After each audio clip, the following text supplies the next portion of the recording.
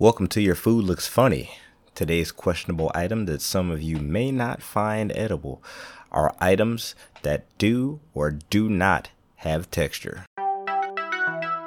I'm not eating that. I'm not eating that. So today we have a few key topics that I'm going to go over dealing with people who do like certain textures in their food and others who don't like certain textures in their food.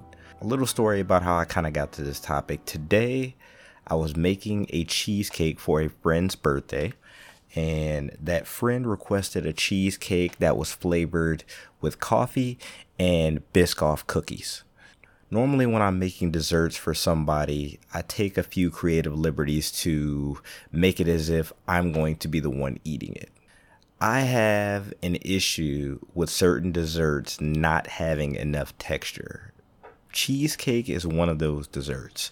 So cheesecake is a very smooth, creamy dessert, and depending on what kind of crust it has, it may not have a lot of texture. And I need some kind of crunch, some kind of bite inside of my desserts.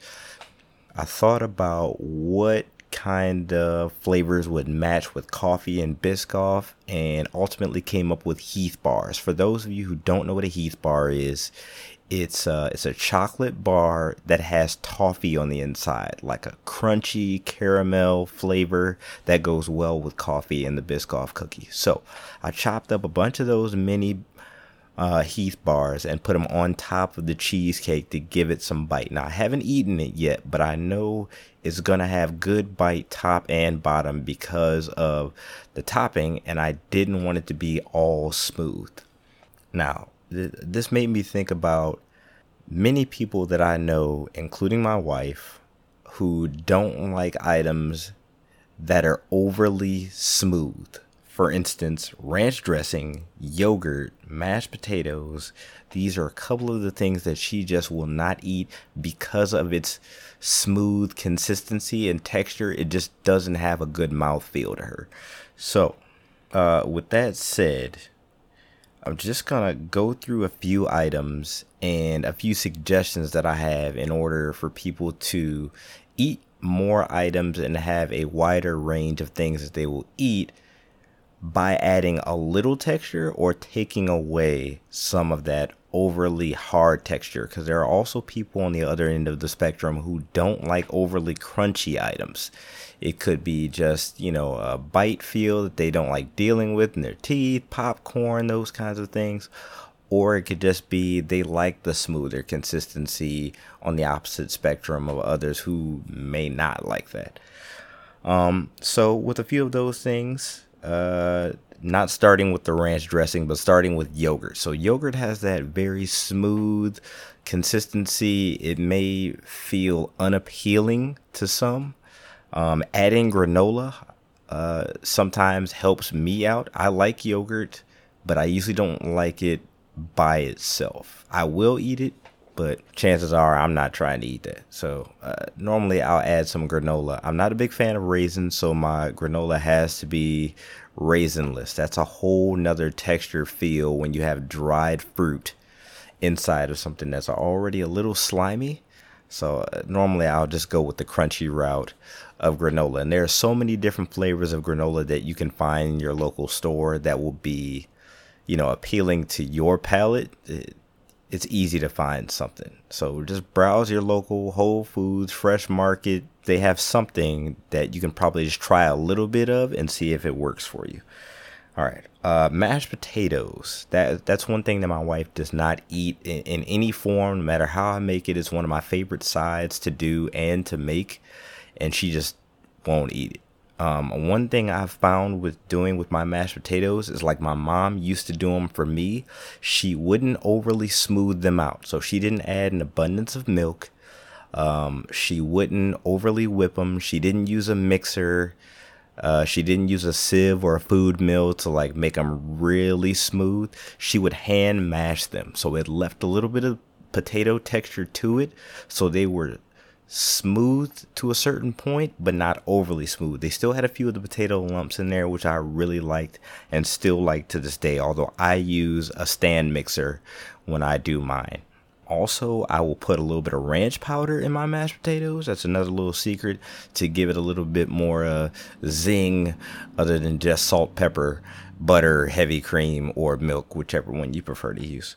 Again, going into the dessert. So I started this off by talking about cheesecake and its texture for me. There's so many different types of cheesecake that you can make that there has to be some kind of texture that can be made. And one major thing that I've learned throughout my cooking career is that you always have to find a balance with your dishes.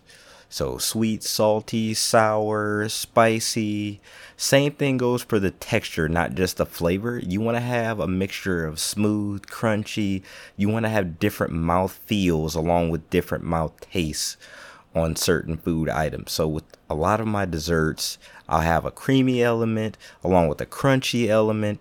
Maybe a cold versus a hot, maybe a room temperature versus a cold, but they give a different feel. It's a different experience. It makes you feel like there's more happening than just after 2 bites. It's just a monotonous, oh, I need to finish this now because, I've got 3 scoops and they all taste the same. No, you want it to taste like something else. So a lot of people gravitate towards the butter pecans, the waffle cones.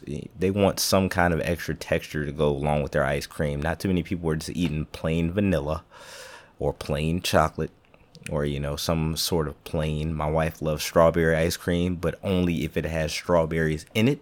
That's a texture thing. So think about those things when you are making your own food. Give it a different feel. Don't just leave it all flat. You don't want everything to be mushy. You don't want everything to be crunchy. Balance it out a little bit. Okay. So dealing with what I said with the Heath bars on top of the cheesecake earlier, candy bars. A lot of people that eat candy have preferences. So again, my mom raised me on eating candy bars that had nuts in them. So Mr. Good bars, Snickers, anything that has some sort of crunch to it is what I gravitated towards, simply because that's what she ate. Crunch bars, 100 grand. They all had some kind of crunch. It was a different experience than eating a Milky Way or a plain Hershey bar. Like, those things were so boring to me. And you can jazz them up by putting them in other stuff, but on their own, I mean, it's just like a base of a starting meal. So candy bars, some of the more popular ones have been the ones that have extra texture in them, simply because people are looking for that experience. And I'm saying it like it's a trip to Disneyland, because it is. Every time you eat, it's a new experience. Don't make eating just a monotonous part of your routine simply because you have to do it every day to keep up your energy levels. Make it a fun environment that you can do by yourself, so you don't have to eat with people to enjoy it. Be able to enjoy your meal by yourself, and changing up the textures to your meals can be one of those things to help. So we just got through candy bars. One main thing that I've seen a lot with people is cooking pasta. So pasta is one of these hit and miss things, depending on what dish it's in, that people will have. And if it's overcooked, it's unappealing. So mushy noodle that just kind of disintegrates in your mouth is normally not as appealing to some. I know it's not to me, maybe to some, but it's not an appealing mouthfeel to have an overcooked noodle just disintegrate in your mouth. You want to know it's there. You don't want the sauce and the noodle to become one and you just forget there's a noodle there and it just becomes a bowl or a plate of mush. So with noodles, there's a saying in culinary called al dente. So when you cook a noodle, you want it to be cooked to al dente for most dishes. And al dente means to the tooth.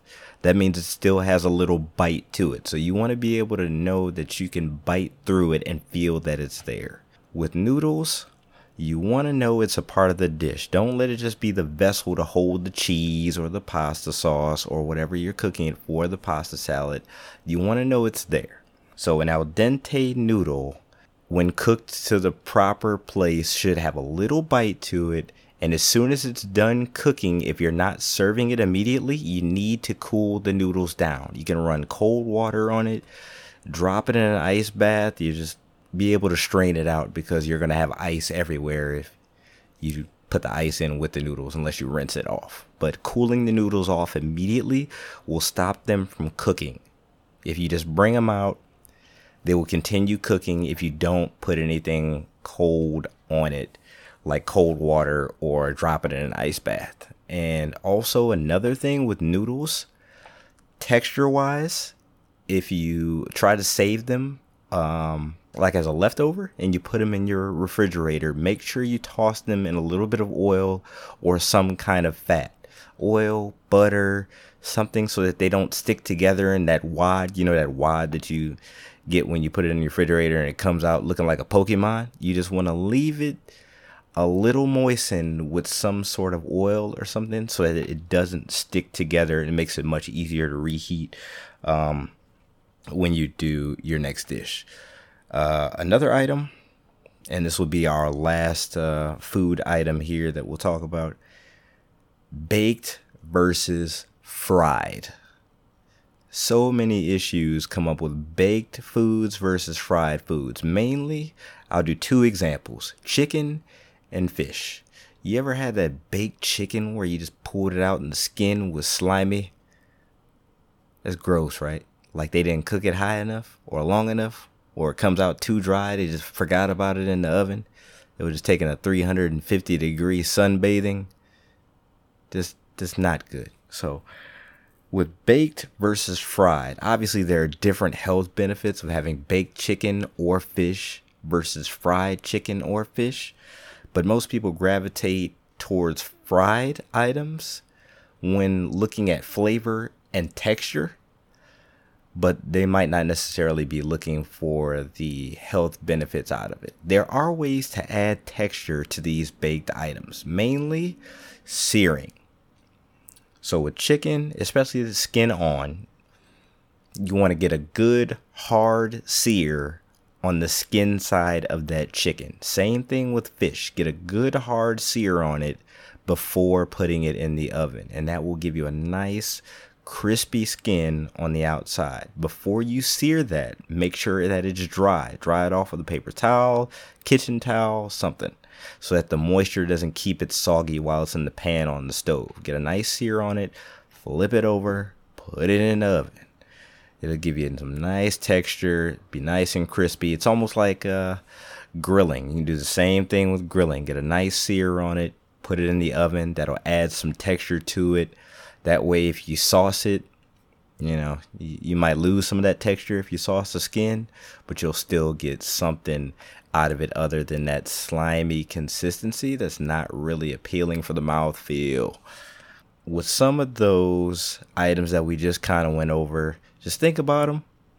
Think about the next thing that you're going to eat, that you're maybe going to cook. Think about, hey, how did somebody put the effort into this one? Or how did I put the effort into this one to make it a little bit more texture friendly to myself? I hate smooth stuff. Let me add a little crunch to it. I hate overly crunchy stuff. Let me make that a little softer or smooth it out a little bit, or make these noodles so that they don't turn into sand in my mouth along with the sauce. All right. So I appreciate you listening. I'm going to make a few posts. I'll get some reactions from my wife about some of these items, let you know what she thinks, and you can see her perspective on this on the social media pages. I'm on Twitter and Instagram at YFLF Podcast. That's YFLF as in your food looks funny podcast. All right. Thank you for listening. I'll let y'all later.